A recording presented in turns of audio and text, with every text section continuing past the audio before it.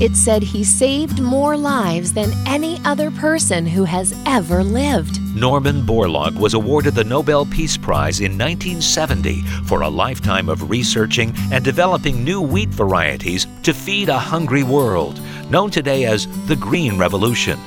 Throughout his first Nobel lecture, Norman Borlaug used references from the Hebrew Bible of Genesis, Isaiah, Joel, and Amos to underscore the ancient link to modern-day hunger and social strife. By developing and applying scientific and technological skills of the 20th century, we may still see Isaiah's prophecies come true in Norman Borlaug's concluding quote from his speech.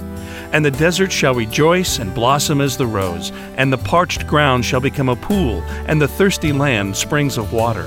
And may these words become true."